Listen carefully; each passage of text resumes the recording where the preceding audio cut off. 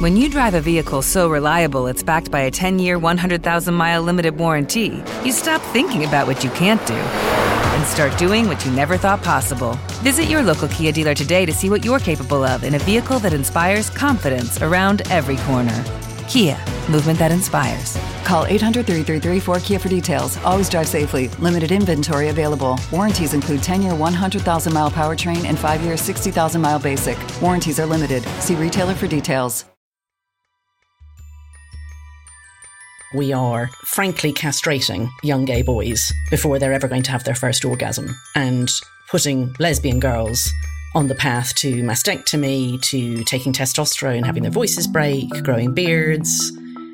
I just boggle again. And it's actually cheered on by the groups that were founded to support gay rights, like Stonewall. It's really, really, really upsetting. So I think we were all living in a fool's paradise. You know, we thought that homophobia had gone away, or at least that it just lurked in dark corners. I actually think that there's an awful lot more homophobia, including unrecognised homophobia. Hello, welcome back to the Brendan O'Neill Show with me, Brendan O'Neill, and my special guest this week, Helen Joyce. Helen, welcome back to the podcast. This is the second time you've been on.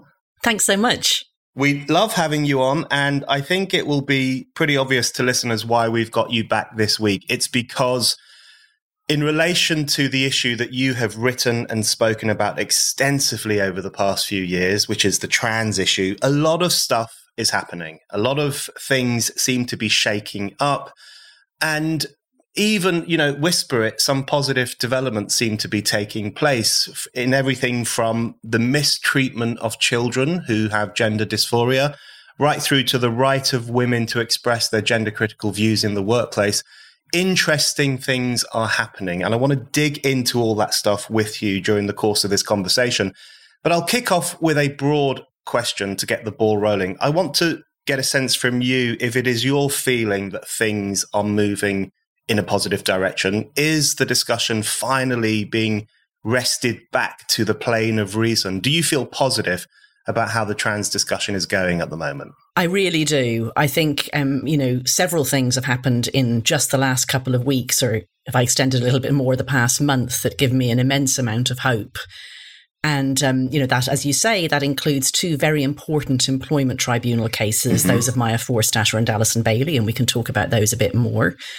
The fantastic news that the GIDS clinic at the Tavistock is to close. Now, what replaces it is, of course, up for grabs. But I'm assured behind the scenes that what replaces it will do better research, will be properly integrated with other mental health services and so on. And the Tavistock had become super ideological. So I don't think it could have been rescued. It needed closing. Really happy to see all the candidates, the two remaining candidates, but also Kemi Badenoch, who's wonderful, say really sensible and positive things about women's rights, sex-based rights. I think... all in all, yes, good news in Genderland, I would say. Okay, well, let's talk about some of that good news, and let's start with the Tavistock issue. So you've mentioned there the Tavistock Gender Identity Clinic is to close following a pretty stinging report about its practices and its embrace of ideology, as you put it, and others have put it too, which I think is a very apt description. As you say, we don't really know what's going to take its place. There is discussion about more local clinics opening, but there's also discussion about those having to adhere to higher levels of evidence and care and things that you would expect when it comes to the treatment of young people.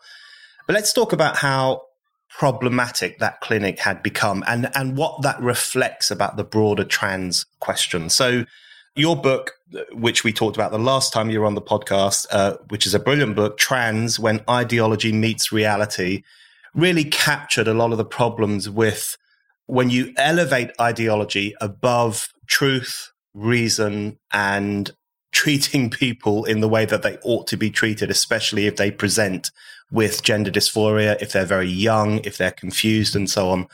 So give us an outline of what was going on, in your view, at a place like the Tavistock Clinic and why it was problematic that young people were being treated in the way that they were. So you've got to understand the Tavistock as a place that's kind of outside normal practices in healthcare, and in particular normal practices for kids. It's not so much that it was a specialist service, because services that are for very tiny numbers of people, so for example, cancer care for children, those do tend to be gathered at one or two centres, because that's the only way you can get the expertise. And the clinic at the Tavistock was the one for the whole of England. It had a satellite in Leeds, there's Sandyford in Scotland, and those do all the gender care. But the thing is, that made them a sort of a ripe target for ideologues who have specific ideas about gender identity.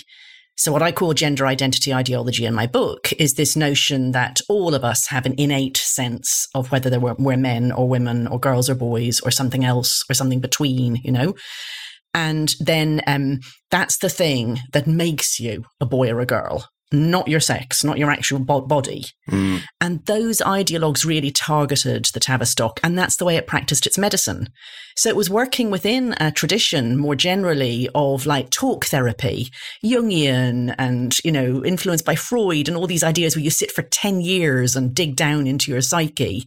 And then kids were coming in and saying, you know, I like playing with trucks, or I like wearing pink. And after like 2 sessions, they were putting small kids on puberty blockers or saying, yes, indeed, you must be a girl. And it kind of went completely bizarre. It turned out they weren't doing any research. They weren't even keeping track of their patients. They said they were doing a trial of puberty blockers. They weren't actually doing a trial. We had Kira Bell take a case to for judicial review, and it got overturned in the High Court. But the evidence that came out in the initial hearing was just shocking. Like, just people who immediately called little girls boys when the girls came in and said they were boys. Yeah. So, yeah, I don't think it was rescuable. And the reason that we've got this news is because after years of pressure from campaigners, the government decided to get a very eminent paediatrician, Dr. Hilary Cass, to look at more broadly what gender identity services should be for kids. And she brought out an interim report a while back that was really stinging about the Tavistock, like really hammered it for its poor practices, its lack of evidence and so on. And it's she who said that, in effect, it's unrescuable. It needs to be closed. And the two great things about what she said, apart from the fact that the Tavi is to close, are one, that the two centres that are going to take over are going to do really good research. They're going to keep track of absolutely everybody. They're going to do proper trials, which have never been done anywhere on puberty blockers. They've never compared kids who get them and kids who don't. And they've been using them worldwide since 1990s, and they've still got no evidence base. And the other one is that it's going to be combined with other healthcare. So kids who turn up at the Tavistock, we know, have loads of other problems, self-harm. A lot of them are gay and have internalized homophobia. A lot of them have autistic spectrum disorders. But once somebody says gender, that's all that anyone talks about. It's called diagnostic overshadowing, which is an expression I learned from Hilary Cass's report, and it's a great expression. Once there's gender, we talk about nothing else, and that's going to change. We're going to see these centres deal holistically with these kids. And I do have faith in Hilary Cass. I think her report shows she knows what's what. Yeah, it's a really good report, very strongly put as well, and much needed. But you've just said something there that I think it's really worth pondering for a moment, because it really does capture how out of control this had become, which is the point about puberty blockers and the fact that there have not been serious tests on puberty blockers and the consequences that they might have. That is extraordinary, isn't it? That such drugs would be given to children in almost an experimental way to see, does it work? Will it alleviate their gender confusions and their gender issues, with little regard for the impact it might have in terms of fertility, body development, mental wellness as well, in relation to the radical transformation of a young person's body in an already difficult part of a young person's life. That's extraordinary, and it's worth really dwelling on that, isn't it? And the fact that there was almost an experimental approach to children who were going through a tough time. You know, it's worse than that. It wasn't even experimental. When you do an experiment, somebody is testing different possibilities and tracking the outcomes. Yeah. These people had, you can only understand it if you realise that these clinicians started with an endpoint. If you believe that people have something that I think now as gender souls, and they sometimes get trapped inside the wrong body, and you find out that somebody has a gendered soul because they tell you, then everything else follows, and it follows backwards. It's not just that it isn't evidence-based medicine, it's that it can't be evidence-based medicine. So one thing I genuinely don't understand, and I wish that there wasn't this no debate thing, because I would really love to ask one of these super ideological doctors or clinicians, like, why do you feel you need to reshape the body? Like, if the words man and woman and boy and girl refer to anybody with any body type, and it's transphobic, in fact, to look at some beautiful young woman like yourself, Brendan, who declares himself to be herself, I beg your pardon, to be a woman, and to see anything wrong with that. Or for me to say that I'm a man and to see anything wrong with that, if that would be transphobic, then why on earth are we changing people's bodies? Yeah. Like, if they're older and they want to change their body, you could say, well, it's autonomy. But we're not talking about older people. We're talking about children. Yeah. And the things that we're doing, you know, let's not forget, puberty is the second most important developmental sprint of a child's life after the first year or so. Everything changes. If you can remember your own puberty, it's not just that you know, grew facial hair and sprouted upwards and things like that and started to feel sexual attraction. It's everything in your brain, your independence. It's the start of breaking away from your own family. You know, to interrupt that strikes me as, you know, beyond risky. Like the sort of thing that you would only do if the child in front of you might die otherwise. And that's the final thing I'd say. There's this awful suicide narrative that the ideologues peddle, which is that if you don't give these children the medicines they ask for, it's suicide or transition. They have this awful catchphrase, which is, would you prefer a dead daughter or a live son? And then, you know, if it's going to save a child's life, okay, would you argue about the fact that this child is going to be sterile, is probably never going to have an orgasm, will have great difficulty forming stable relationships, may have brain problems, may have bone problems, all of those things. You would do those things if you thought the child might die. Now, there's no evidence whatsoever. In fact, I worry about some of the kids who've been transitioned wrongly. Yeah. I think they're the ones I'm worried about in the future. That's very well put. And I think the use of the spectre of suicide has become this repugnant form of moral blackmail, essentially, which is the exploitation of the problem of suicide in order to pursue the ideological goal of having more transitions or recognizing that someone's body might need to be amended to be in keeping with their so-called gendered soul.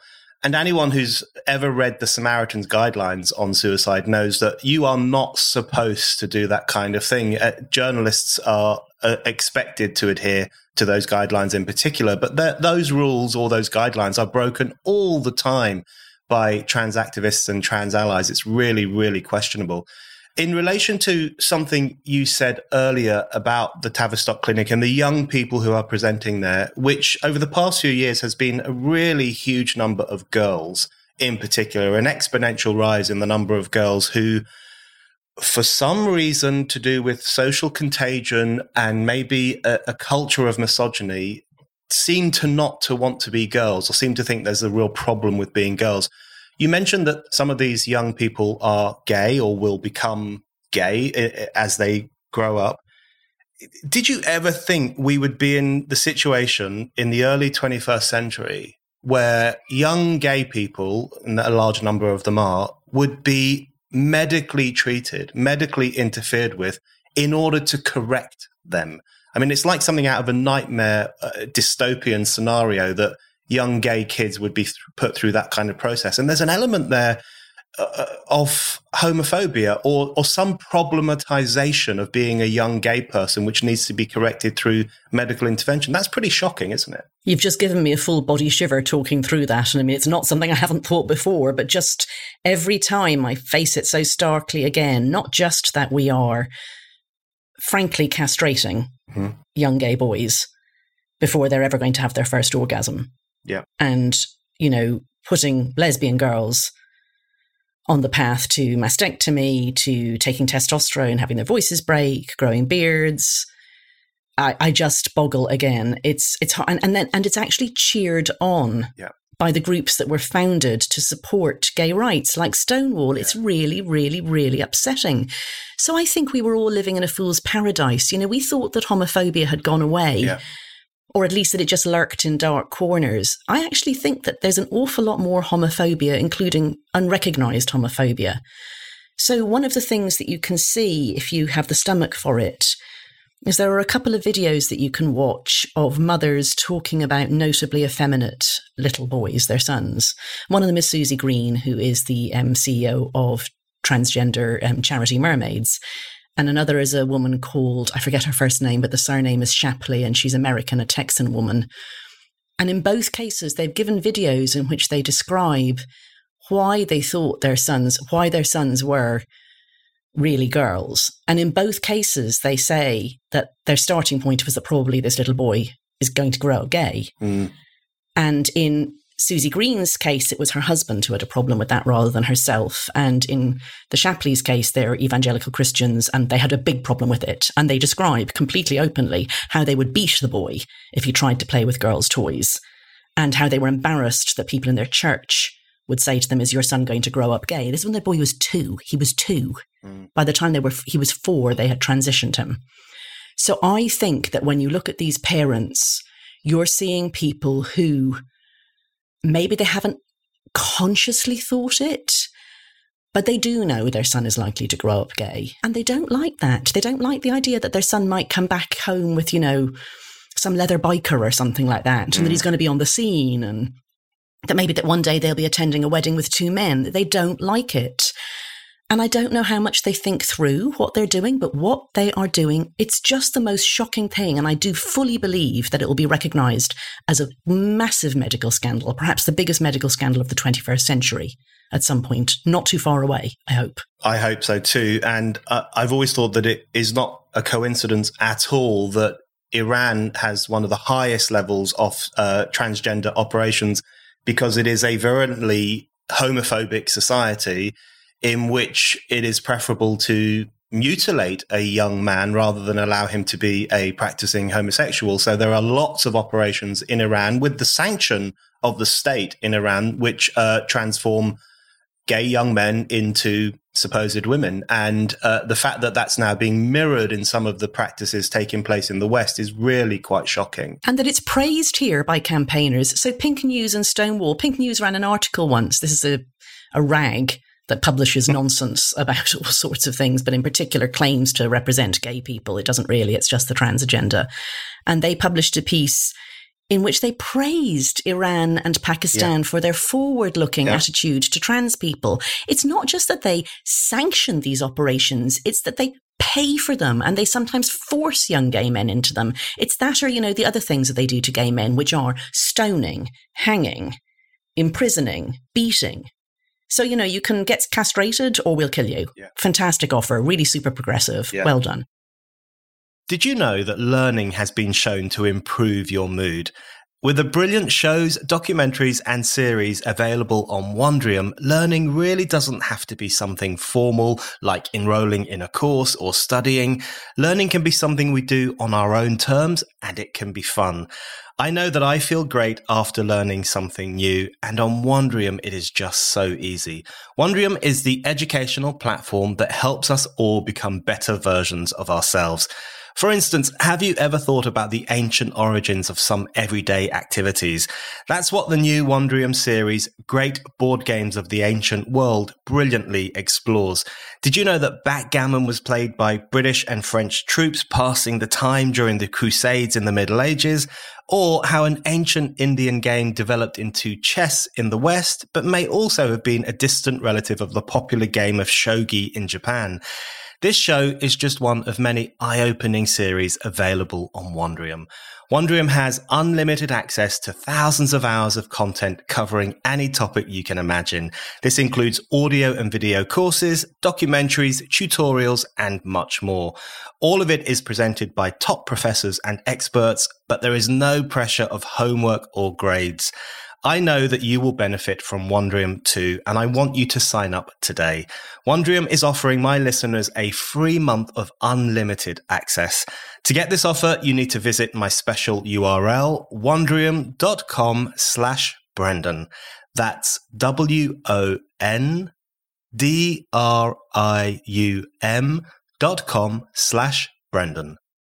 It's genuinely depressing that after the past 50 or 60 years of enormous positive leaps forward for gay rights, we've ended up in a situation, as you've just described, where young gay men are essentially being chemically castrated at the very least, and young lesbians are being transformed into fake men. And you know, if you read some of the stories, particularly from the parents who've lost their children to this cult, you will often read about young women who come home from their first term at university. They've got facial hair, their voices have deepened, they may have changed their name, their mannerisms have certainly changed. And all of that, doesn't that all, I wanted to ask you in relation to that aspect of it, how much you think this is a social contagion and how you think that plays itself out or how that works. Because there is something quite extraordinary, isn't there, about the growing numbers of young people who are going through this and the unwillingness of the people who should be looking out for young people's health to call it out, to question it, to put up the stop sign and say, look, we think there's a social contagion element here and maybe we should press pause before we take further action. How do you think these things take off in the way that they do in terms of encouraging more young people to go down this pretty reckless route? I suppose these things often start with the best of intentions. You know, it's a bit like the mental health thing. Like, children's mental health has never been worse. I mean, I want to say that that's despite all the talk about mental health and all the lessons about mental health, but I don't think it is despite. I think it's partly because. Yeah. So a friend of mine was telling me about her daughter who's in her first year of secondary school, who's a lovely girl and really, really doing great, very happy child. And they've recently had some mental health lessons where they're all given these sort of checklist thing. And you're meant to be constantly looking at it and deciding how happy are you or not. And it's not just happiness. It's things like, are you hydrated? Have you had some exercise? How are you feeling? And this poor girl says to her mum, you know, I feel much worse. This makes me feel worse. So it's a sort of a toxic individualism, a toxic sort of hyper or distorted liberalism where all the focus is inwards on yourself. I mean, I'm old enough and was brought up in Catholic Ireland. You know, if I said that I was miserable or bored or something like that, I was told to go and do something nice for someone else. Mm-hmm. Don't be thinking so much about me. Mm-hmm. But that's actually very good mental health advice. So these children are told that the most important thing about them, the defining thing about them, is their identity. And they're also taught these idiotic lessons that I wish the Department for Education would get control of. Would you believe, Brendan, that they have a list of approved providers for teaching phonics, but no list of approved providers for teaching RSE or PSHE? Yeah. So any bloody Tom, Dick or Harry can set up and teach nonsense about how sex is a spectrum and there's no such thing as male and female and that it's bigotry to say there is. And then they go into schools. And of course, teachers have been rightly don't want bullying, rightly want to be, you know, inclusive and diverse and all of those things that you do have to be in a modern British classroom. You know, you've got really very varied people in front of you. It's not a monolithic country anymore. So they think it's the right thing to do. Mm. They think this is just the extension of stopping homophobic bullying, stopping racist bullying. The next thing is to tell children that there's no such thing as boy or girl, or that boy or girl is what you feel instead of what you are. And they don't notice somehow that that's the opposite of progressive. Yeah. Like, progressive is saying, you're a girl, that can't change. Do what you like. Yeah. Don't let it stop you. Girls can go to the moon. Girls can be president. Girls can do anything. Yeah. And vice versa, of course, for boys. And if the boy says he wants to wear pink dresses, let him wear his bloody pink dress. Who cares? It's totally unimportant. But then to say that makes him a girl is the opposite of progressive. Yeah. So yeah, there's a massive social contagion element to it. And it happens on social media platforms, of course. Tumblr was the worst. And now TikTok has hugely taken over from it. There's all these mad videos of teachers talking about coming out as non-binary to their nursery kids. And, you know, and then saying, amazingly, 15 kids have come out as non-binary now in my class. Aren't I wonderful? Oh, no shit, Sherlock. Yeah, so social contagion and a sort of a totally misdirected desire to help people, but doing it in ways that harm because of this incredible hyper-focus on the individual instead of the society outside. Yeah. Absolutely. I completely agree that it is utterly regressive, this notion that if a boy likes dolls and wearing pink, then he must be a girl. We have to force him hormonally or socially into that box and vice versa. It's incredibly regressive in terms of all the kinds of discussions we've been having about sexual equality and the right of people to break out of the gender stranglehold over the past 50 or 60 years, right from Betty Friedan onwards, and we seem to be making a backward step on all of that stuff. Just to dwell for a moment more on the negative side before we move on to what's changing, I want to ask you about how the Tavistock could keep on doing the things that you've just described very well, and which the Cass report highlights as being problematic for such a long period of time? Because it seems to me, I mean, there are the obvious reasons, which is that there were lots of ideologues there, and it had become an ideological exercise more than a clinical one, and there were lots of problems internally and so on. But one of the issues, I think, which is something that you have direct experience of, is the explicit curtailment of open, free discussion about the trans issue. So whistleblowers from the Tavistock Clinic were often demonized and sometimes referred to as transphobic, and there will have been others who felt they couldn't speak out because they didn't want to subject themselves to that kind of abuse. There are women like you who've really been putting your head above the parapet over the past few years, who are subjected to the most extraordinary abuse. You were recently referred to as a Nazi. There are rape threats. There are death threats. J.K. Rowling has experienced lots of this as well. Isn't there a relationship, a direct relationship, I would argue, between, I guess we could call it cancel culture, or the clamping down on free discussion about this problem, and the fact that it could continue having a destructive impact on young people's lives? So it really highlights the dangers, doesn't it, of restricting debate about new developments in society? Absolutely. You know, if you look back at the history of medicine, there have been a lot of scandals in medicine. And it often takes a long time for whistleblowers to get through, because even before modern day cancel culture, it's never very easy to talk up about the guy in charge. Yeah. So, I mean, famously, the guy who invented the lobotomy got a Nobel Prize for it. And, you know, I have read some history of that and earlier scandals. Like, I don't know what it is about doctors, but there seems to be this tendency of theirs to settle on women's reproductive systems as the thing that's wrong with them. So right back in the 19th century, when women came in, you know, if they were just miserable or if they were depressed or whatever, the doctor would sort of go, aha, it must be her uterus. Would just remove her ovaries or, you know, her uterus as well. And extraordinary. So there's this long history of doctors, in particular with sort of amorphous mental, hard to describe shifting conditions, which gender dysphoria very much is, to settle on a physiological cause and to settle that physiological cause on the sex organs, and particularly for women. So that history is there.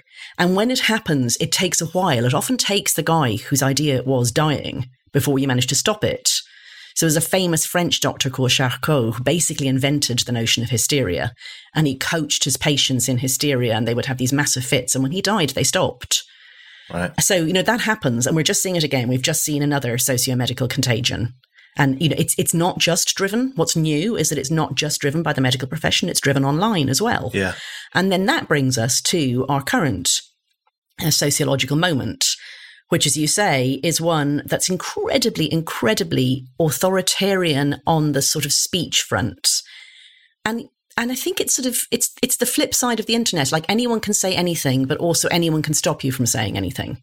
Like, the tech companies, I can never say what I actually want to say on social media. That's right. Like, somebody says to me, why do you think Leah Thomas shouldn't be in women's sports? And I want to say, because Leah Thomas is a man. Yeah. But if I say that, I lose my Twitter account. Yeah. And that's why they ask me, of course. They're trying to bait me. So, yeah, we have this simultaneous, nobody's ever spoken as much, but also they can just land on you like a ton of bricks, thousands of them, and they're flying monkeys calling you a Nazi and trying to get you banned. And, you know, maybe approaching your employer, which is what happened to Alison Bailey, and we'll come on to that, I'm sure. Like, literally people complaining to your employer about you. And yeah, I mean, I suppose I can say that all of that is like how it happened.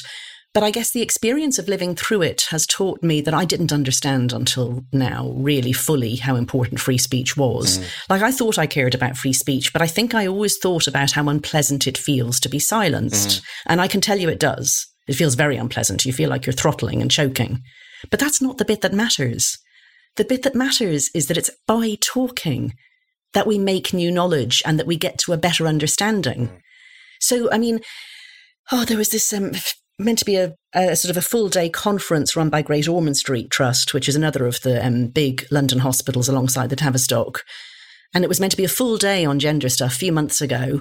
And it was people from right across the spectrum, people, you know, who absolutely believe in gender stuff, and people like me who criticise it. Well, first of all the genderists refused to come. And then they started complaining and writing messages about how we were transphobes and Nazis and bigots and so on. And then they escalated it to the Health Education England and to the government. And the day before the event, it was cancelled. And, I was dropped from it before it was cancelled. Myself and Stephanie Davies RI, who's from Transgender Trend, who's the woman who more than anyone else, along with Keira Bell, has stopped the scandal at the Tavistock. Yeah. The two of us were dropped from it because of complaints from other people, from ideologues, basically. Well, look, that's the sort of thing that has meant this scandal has continued. And I got loads of messages from psychiatrists and trainee psychiatrists saying, oh, God, I'd really wanted to go to that one. I don't normally go to these training events, but I really wanted to go to that one. Because they want to know what's going on too. But yes, that's the silencing, Yeah. And that's why it matters. Children are being sterilised because people like me have not been allowed to speak. Yeah, absolutely. That is exactly right. And it really has highlighted the dangers of censorship. And the great thing about freedom of speech is that, firstly, you get to express yourself, which is always a good thing. And other people get to listen to you and make up their own minds about whether they agree or disagree. So it improves the independence of the audience as well as the speaker. But also it allows us to think critically, to shine a light on things that we think are going wrong or which are causing problems. And the more that is restricted, then the more society is pushed into darker and darker corners. And without that light, without the disinfectant of sunlight, as freedom of speech is sometimes referred to. So I think that's really important. And one of the things, before we move on to the case of the heroic Alison Bailey and Maya Forstater as well, I wanted to ask you one more thing in relation to the silencing process, because you mentioned there a discussion you were meant to take part in, which was called off. And this kind of thing is happening fairly regularly to women like you and gender critical women. Another discussion you were supposed to take part in was with Grace Lavery. And I wanted to ask you about why you think people like Grace Lavery pull out of these discussions. I reviewed Grace Lavery's book on Spite, and it was one of the most disturbing books I've ever read. And I don't mean that in a positive sense at all. It was incredibly misogynistic, in my view. It had language and ideas and pornographic images. Do you think there comes a point where the trans lobby or trans allies have some possibly deep-rooted recognition that their ideology is quite easily exposed and quite easily challenged, and therefore they back off from discussion? Or is it simply that they just don't want to hear from women and they think you, Helen Joyce, should be in the kitchen making dinner rather than on a public platform expressing your intellectual ideas? What do you think drives that kind of that desire to shut women down if they raise questions about this issue? So I should add one more thing about the Great Ormond Street debacle, which is that, there are people who listen to this conversation I'm having with you and to other conversations I've had with other people who are willing to talk to me, and they say, oh yeah, silenced. She's really silenced. Yeah. She's been on loads of podcasts. She got her book out. It was in the top 10 bestsellers last year, in the Times list and so on. They have no idea what has happened behind the scenes. Yeah. I turned up and recorded a whole 1 hour program, and then I waited for weeks until they were going to put it out. And then I got this stupid email saying production difficulties. It was in the damn studio. There were no production difficulties. I did a full recording for Australian broadcasting, and they said the same thing the next day. Sorry, there were production difficulties. Sky News has done this to me. The BBC would have done it to me, except they've never invited me on. And then the important thing about the Great Ormond Street one is that that's who the psychiatrists are listening to. I mean, they may or may not be listening to this, but what they need is their actual conference. They need their CPD, their continuing professional development, to include this. So it's no good to them that you and I are talking. They need their blimmin' professional bodies to do this. Yeah. So yes, I have been silenced. And the fact that I managed to get out sometimes because of people like you who care about free speech doesn't mean I haven't been silenced. Right, Grace bloody Lavery. Okay, I don't think Grace ever intended to have that event. Right. From my point of view, what happened was Lavery tweeted. Now, I don't follow Lavery, and I actually had Lavery muted for very good reason, because I find the things that Lavery tweets disgusting. But then somebody I follow screen capped it and retweeted it into my timeline, saying, and what Lavery was saying was that he was coming to Britain to do a book launch, and none of us, myself, Julie Bindel, Kathleen Stock, whoever, none of us were willing to talk. And so I actually got confused and thought it was a different trans woman, Katie Montgomery, to whom I had before said that, yes, I would talk, but Katie always backs out. And so I tweeted, sitting on the tarmac in Dublin Airport, waiting to come back from my parents, really crossly. I tweeted, I'm willing to, of course. Went to airplane mode and landed to find out that I'd accidentally arranged to have a debate with bloody Grace Lavery, thinking it was somebody else.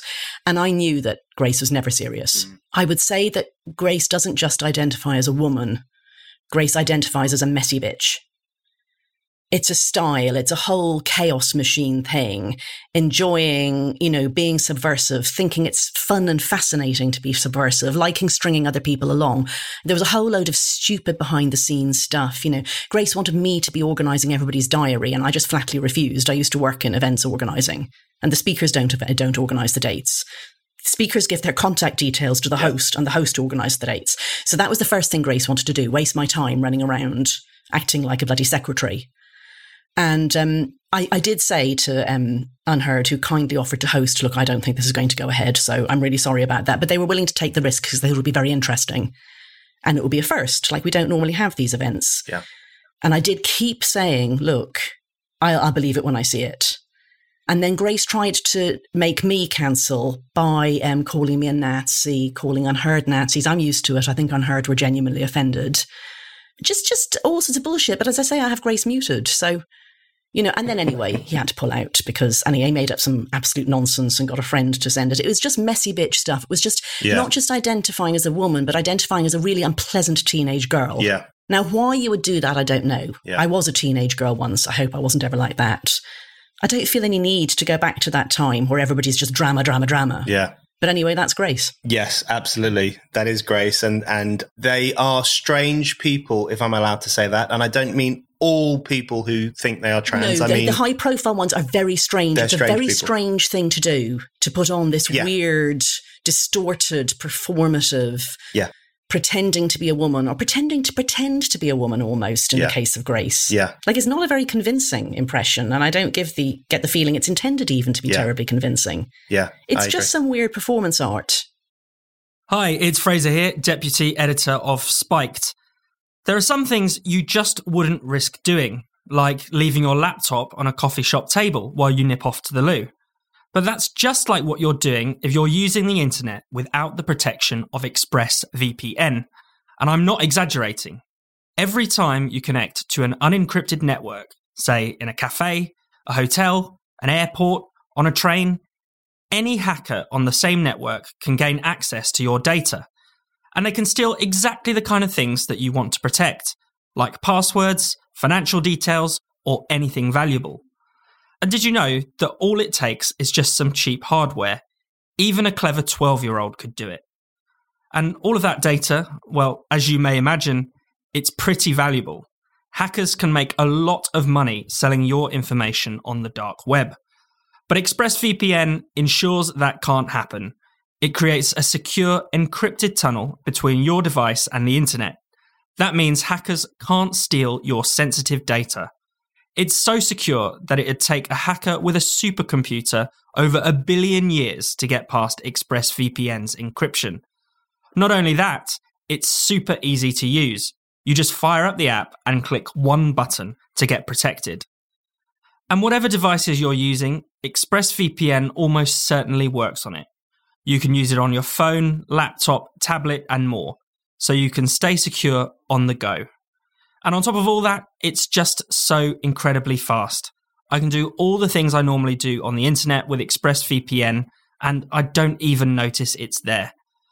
With all that added peace of mind, having ExpressVPN really is a no-brainer.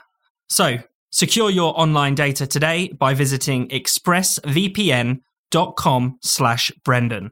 That's expressvpn.com/Brendan. And you can get an extra 3 months for free. That's expressvpn.com/Brendan. Okay, so let's move on from men who behave badly and who are cowards. And let's move on to women who are doing really important things. And I want to ask you about one in particular, or about what this one woman represents in terms of a pushback against the boss class's clampdown on the right of women to express themselves in public, to put it in old style Marxist terms. So Alison Bailey took her people will have seen stuff about this case and news reports.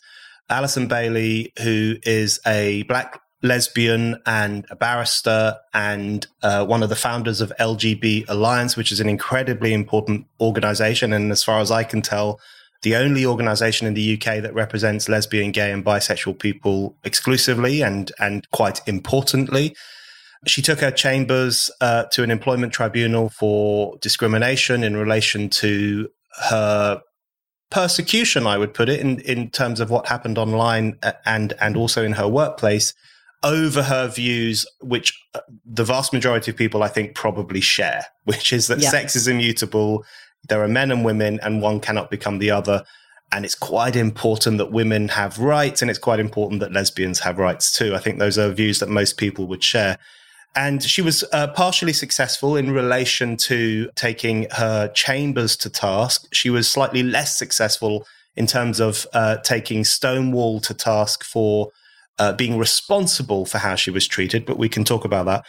How do you see the Alison Bailey case in terms of its importance in throwing open this discussion and creating a new dynamic where people feel capable of expressing themselves? So I think I'd pair it with Maya Forstatter's case because they were both at the employment tribunal and they're related.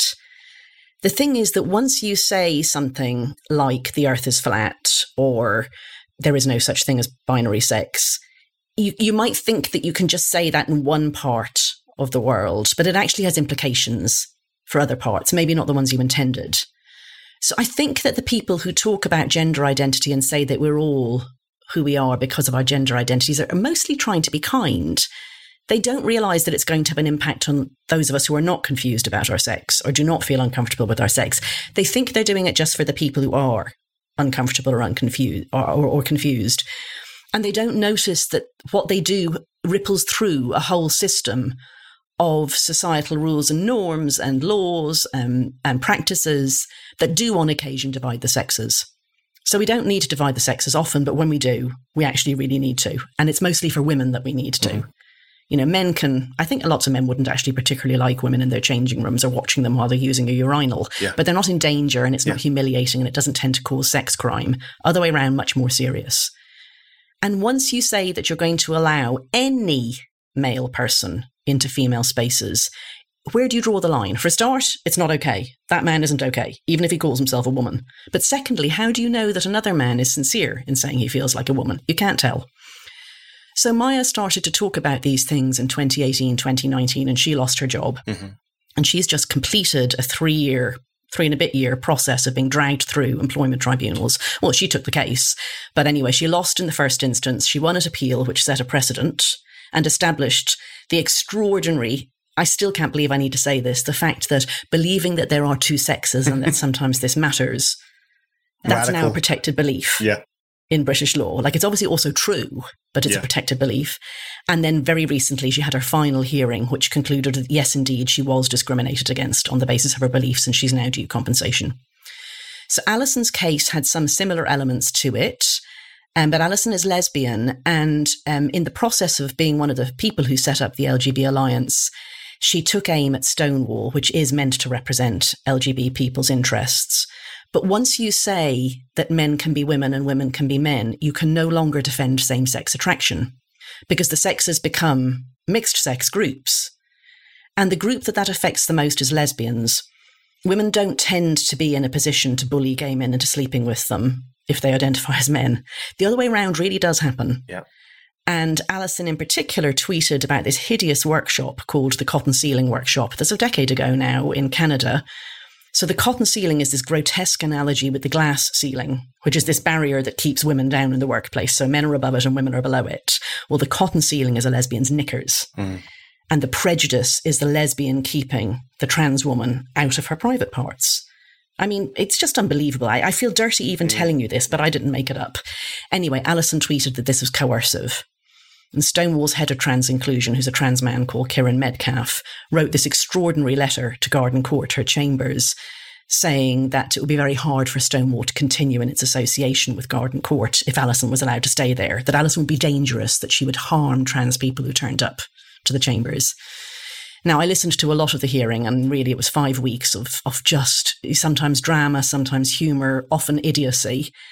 Metcalfe said, among other things, that there is no such thing as sex, that our sex changes during our lifetimes, that trans women are not male, they're female, that any woman who complains about having male-bodied people coming into their spaces has to be a bigot, that there is no such thing as male-bodied, just insanity. Anyway, so Garden Court investigated Alison, partly at Stonewall's behest, but just also independently, because of this tweet and a few others. And it sanctioned her on them too. It said that they didn't reach the standards that a barrister is meant to reach and that she should take them down, although she did not take them down. So she took them to court for a variety of things. I think sex discrimination, anti-lesbian discrimination and belief discrimination, but I may not have that quite right. I'm not a lawyer. And she won against Garden Court on the central claim, which was that it had discriminated against her and she'd been victimised. Now, she didn't get much in the way of money for lost earnings because she wasn't able to establish there was much in the way of lost earnings, but she got aggravated damages, which you hardly ever get in an employment tribunal. Yeah. And it only happens when your employer is a total tosspot. Yeah. And then she also claimed that Stonewall had basically, that they were the reason, that they had incited Garden Court to do all of this. But that's a really high legal bar. Yeah. So basically it's as if Garden Court was, say you, and you had said to a friend, what'll I do tonight? And your friend said, go out and smash some windows. And then when the police arrest you, you say, oh, he told me to do it. Yes. I think they arrest you, not your friend. You're the idiot who did what you were told. Yeah. So Garden Court were found the reason for it. But they did what Stonewall told them, and that was illegal discrimination. So the fact that Stonewall got off, and it's talking about like this, like it's some immense victory. This is a charity that hundreds and hundreds of employers all over the country, government departments, police departments, hospital trusts, all sorts, schools, sign up, pay them money for advice about diversity, equity and inclusion. And we've seen in a court case that advice gets you sued and you lose if you follow it. Yeah. Well, woohoo, Stonewall didn't have to pay up. The employer had to pay up. Like, that is the most ringing endorsement I've ever heard of a consultant in my life. Pay us, we'll tell you what to do, and then when you're taken to court, we'll get off scot-free and you're left carrying the can. Absolutely. That's a very good outline of what happened. And just on the point about the cotton ceiling, I mean, to my mind, it's one of the most misogynistic ideas of contemporary times. I mean, the notion, because of course the glass ceiling, the idea that women are kept to a certain level in the workplace and one needs to smash the glass ceiling in order that women can move forward. If you take that to the idea of the cotton ceiling, basically what it says is if you smash the cotton ceiling, it means lesbians have to drop their knickers for men who claim to be women.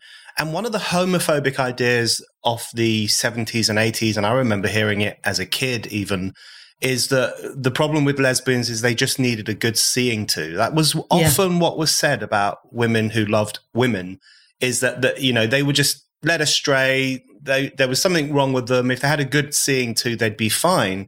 And the cotton ceiling rehabilitates that idea in supposedly woke language and essentially says, there is something wrong with these women if they refuse to allow male-bodied people into their private parts, into their knickers, into their bedrooms. Isn't it disgusting? It's absolutely. I don't know about you, but I'm crossing my legs as you're saying this because it just disgusts me so much. It is genuinely repulsive. And the fact that Alison Bailey took a stand against that kind of anti-lesbian bigotry and misogyny is something that I think is incredibly important and obviously progressive in contrast with the trans lobby and allies who attacked her, who are incredibly regressive. There's a word for what they're saying, and it's conversion therapy. Yeah. And as I say, I listened to a lot of the testimony, and Catherine McGahey, who is this woman who had been at the Bar Standards Board, came in and gave the most extraordinary testimony in which she literally compared lesbians who wouldn't consider sleeping with trans women to white South Africans who objected to the end of apartheid. Like, she brought that up. Alison's barrister didn't. She kept coming back to it too. Huh. She kept saying, truth and reconciliation. Absolutely. Wow. And she kept comparing it to the glass ceiling as well. And I realised when I listened to her, and this is very much a thing of our times, she didn't see discrimination, Catherine McGahey, anymore as, a privileged group knocking a less privileged group. Because if you do that, you can't really see trans women as less privileged because they're men. Yeah. So it's clear that the men who are trying to get into lesbians' knickers are the privileged group and the lesbians are the less privileged group. But if you kind of abstract discrimination into this free-floating thing, like sort of matrix that's in the air and we all slot into it, and this is the whole intersectionality framework as it's been distorted, then you can kind of think discrimination is both sides' issue. So that was what Catherine McGahey was trying to say. She was saying, like, it wasn't that Nelson Mandela went on and on about how bad white people was, it's that he tried to bring the nation together. So the Cotton Ceiling Index, the Cotton Ceiling Workshop was about bringing lesbians and trans women together and neglecting the fact that that means a man putting his penis inside the vagina of a woman who isn't interested in such a thing. And I'm not lesbian, but I still feel sick when I think about this. Yeah. It is absolutely gross. And even for people to talk about Mandela or apartheid in South Africa in the same breath as men who want to have sex with lesbians and want to pressure them to have sex is just simply extraordinary and really tells us how much the trans lobby and those who support them have completely lost their moral way. It really is quite extraordinary. They've lost touch with reality. They're in a different universe where words are real and reality isn't real. And where everything is just vast forces and there's no actual people doing things. And you can just change the meaning of the words if you want to make the world a better place. These are people I have no common ground with. Yeah. And of course, then, the silencing thing means that we have lost our common ground. I'm talking to you and you agree with me and both of us think it's gross. Who's Catherine McGahey talking to? Yeah. Presumably other people who think that Alison Bailey is like blimmin', Afrikaners rampaging around South Africa on trucks with their guns trying to pick off black people or something. Absolutely incredible. Like, she has to have been in a bubble of monumental proportions for many years to end up in the place that she could talk like that. I often think about the kind of millennials and Generation Z, and when they were growing up and reading their radical texts and getting involved in radical politics, I often think, did they ever think they would be in a position where they would be waging a moral war against a black lesbian for standing up for lesbian rights? I mean, it is such an extraordinary situation. They just don't see her like that. And I think that's, back to your thing about free speech being so important. I think part of the reason for it is to hear the ideas that you're not hearing inside your own bubble. I mean, it's been very good for me, I must say, talking to all sorts of different people who have different opinions on absolutely everything, like religion, Brexit, politics, and so on. Loads of people saying things that I'd never thought of, but they're not listening because we're not allowed to talk to them. And if we do talk, they just stick their fingers in their ears and say, la, la, la. Absolutely. Okay, Helen, a couple more questions. Firstly, just sticking with the Stonewall thing for a moment, I want to ask you how serious this problem has become. I think you outlined very well there the fact that Stonewall is presenting the Alison Bailey case as a victory is completely surreal, because obviously, Alison Bailey's chambers has, I think, been publicly embarrassed, and deservedly so, for how it treated Alison Bailey. But also, Stonewall is not in good standing at the moment. And that is partly down to the heroic efforts of Alison Bailey and other people, including some of the former founders of Stonewall, who are now speaking out against it and calling into question what you've described there, which is its turn away from defending the rights of same-sex attracted people towards this eccentric ideology which says you can choose your sex and you can be anything you want and a man can be a lesbian, essentially. Have we now arrived at a situation where Stonewall, which is started life as a pro-gay rights movement, is now a homophobic movement, even if it's accidental, even if it's unwitting? But if you find yourself in a situation where you are saying to gay men, there's a problem if you're only attracted to men, and if you're saying to lesbians in particular, there's a problem if you're only attracted to women, that is the kind of thing that used to be said by the homophobic tabloid press in the 1980s, or Bible bashers and religious fundamentalists. It's now being said by Stonewall in kind of politically correct language. So has Stonewall really reached the moment now where it's completely transgressed its original origins and has become something very, very different? Absolutely. I think it's a bit like the Tavistock. I think it's unrescuable. So in 2015 was when it added the T to LGB. Yeah. And since then, everybody who disagreed has left. Their former CEO, Ruth Hunt was her name, yes. When she resigned, I happened to know that the executive search was extremely difficult to replace her. And I know a gay man, a rather prominent gay man, who was approached by the executive search team. And, he's very sympathetic to my ideas. And he told me afterwards that he said to them, is there any flex on the trans thing? And they said, no, none at all. And then it took them 18 months to find somebody. They had an interim CEO, and now Nancy Kelly is there. And I mean, she actually used the phrase sexual racism for lesbians who, she literally likens it to that. She's likened gender critical women like myself to anti-Semites. Yeah. She's a lesbian woman. She's a married lesbian woman. You'd think she'd know better than this. Mm-hmm. But in her utterances and in her impact and in her organization's impact, I think it's just a matter of simple fact that the result is homophobia. I don't think it's intended to be. I think that's what it is, though. So, I mean, I would personally be very glad to see the back of Stonewall the same way that we're seeing the back of the Tavistock. But of course, then it's what comes next. They're not the only organisation that offer terrible training to employers that's going to get the employers sued. They're not the only one that go into schools and teach children nonsense and put bad ideas in their heads and make them uncomfortable with themselves. So I see them as like, once bindweed has taken root in your garden and it's everywhere, you can't just chop off the top of it. You've got to go right down and get out all the roots. So we need a real thoroughgoing clean out in institutions. And that's going to take time. Some bits you could do quite quickly, like if the DfE would stand up and say, no more of this indoctrination in schools, back to having single-sex toilets, no boys and girls sports. You could see it happening, but teachers would resist. But anyway, you just have to lay down the law. You'd have to change it in sport. You'd have to stop doing this very ideological healthcare. But most of all, what you'd need is you need employers to have the fear of God put in them by a bunch more cases like this. Yeah. I don't know if you saw, there was a first instance employment tribunal case in Sheffield at a hospital trust there a week or two ago. Incredibly, a trans woman, so a bloke, was told when he started working there that he could use the women's changing rooms, and he took to using it without his clothes on. And the women were told beforehand that they would not be allowed to complain, and that if they did, they'd be disciplined. Wow. And then there was a major case taken by this bloke, like on lots and lots of grounds. I can't remember all of it, but anyway, the hospital trust was found to have discriminated against him by allowing people to complain. And in the judgment, what it said was, we think that if a cisgender woman, that's their stupid expression for a non-transgender woman, i.e. a real woman, if a cisgender woman had taken her clothes off in the changing rooms, nobody would have objected. I mean, again, no shit, Sherlock. I just can't believe I'm having to say these stupid sentences.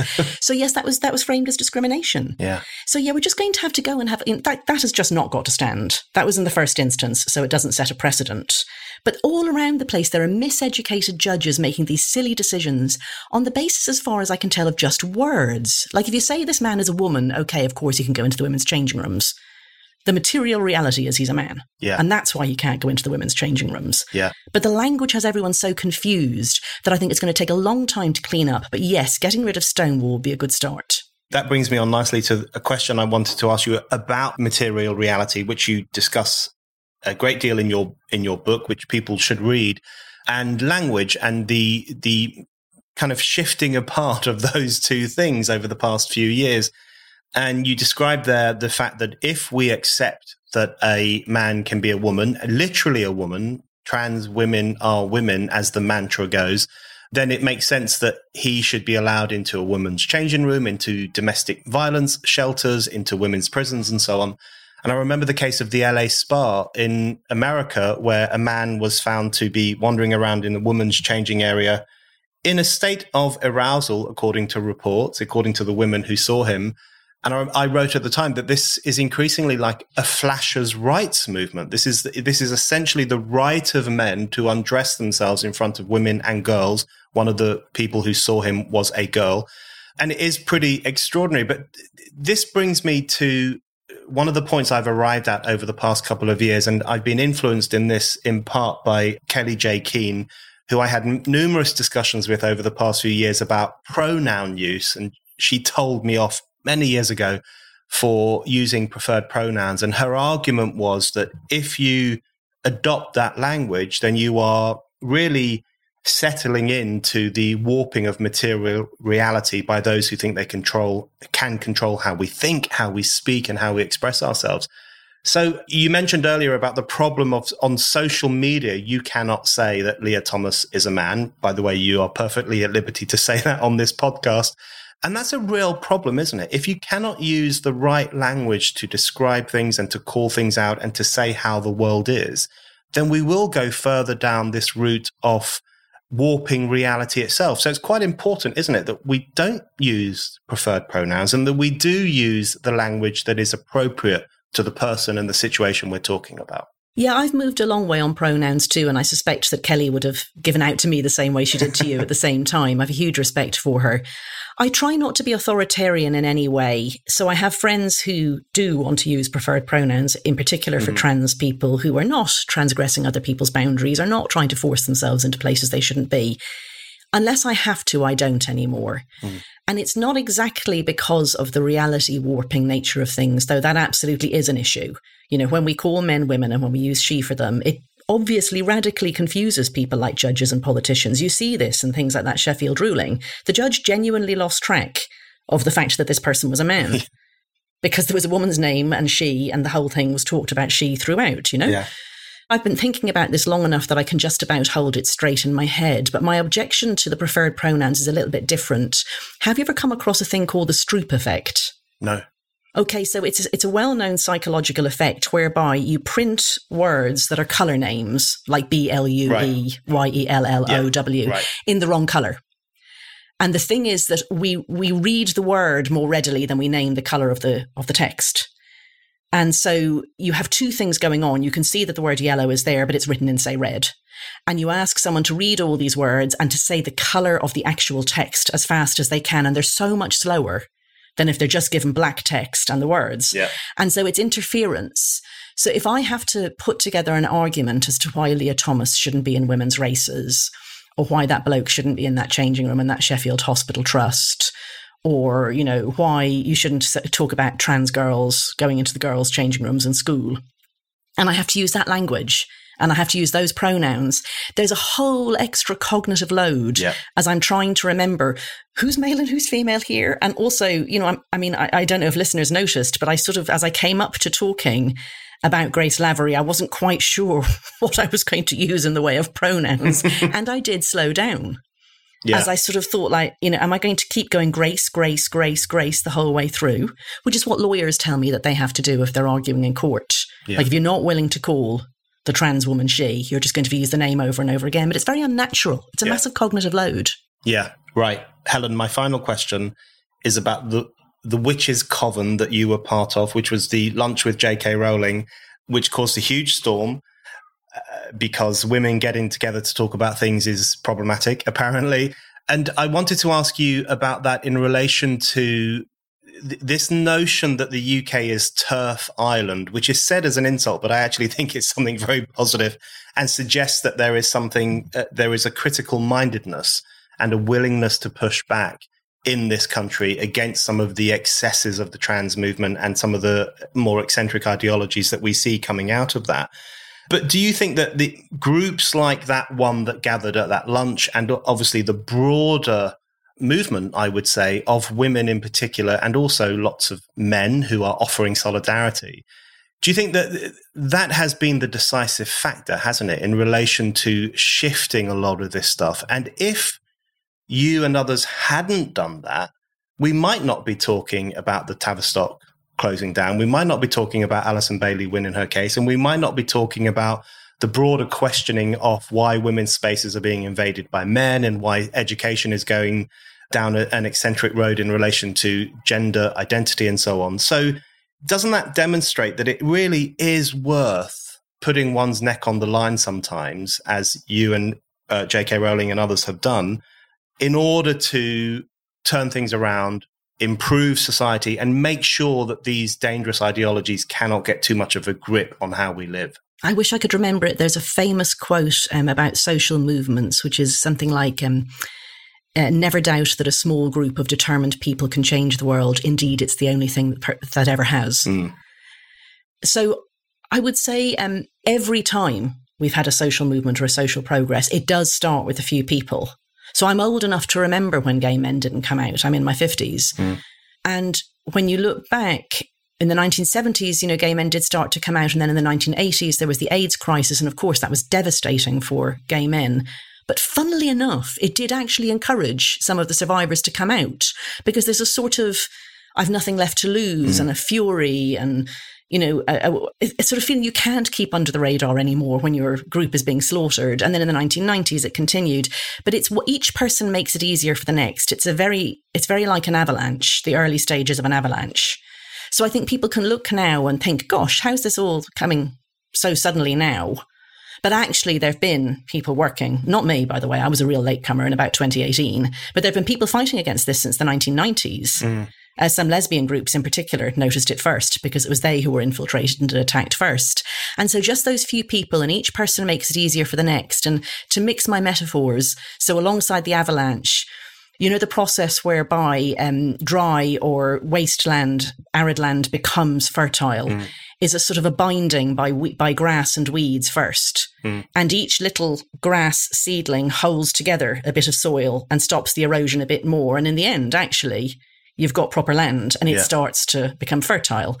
So it's a bit like that. I sort of feel like each one of us women, and as you say, some men, kind of causes a little cluster that's easier to defend against attack. Like on your own, it's very hard. And each person who says something publicly makes it easier to say something publicly. So I talk in a much more straightforward way now than I did in 2019 or 2020 or even last year when my book came out. I've thought more through what I believe, and I'm clearer and happier in my own language.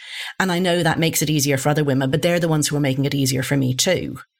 And the reason it's happening here in Britain, I think, lots of reasons, but one reason is just kind of we're the right size. Like Ireland's a bit small. There's too few women who are able to meet in Dublin. I've met some of them, but it's not enough. America's too big. They can't all get together. Britain's the right size. It's got some good laws, which America hasn't, and Ireland definitely doesn't have now. We've gone gender self-ID. And we've got the NHS, which means there's one point to attack the healthcare bullshit. Whereas poor old America, I mean, with their healthcare, it's just gone completely insane. This is the latest way that doctors can fill their boots. So yeah, there's sort of a set of factors, but each of us is making it easier for the rest. And J.K. Rowling has made it easier more than anybody else. She's been the person who did that. Helen, thank you very much. Thank you.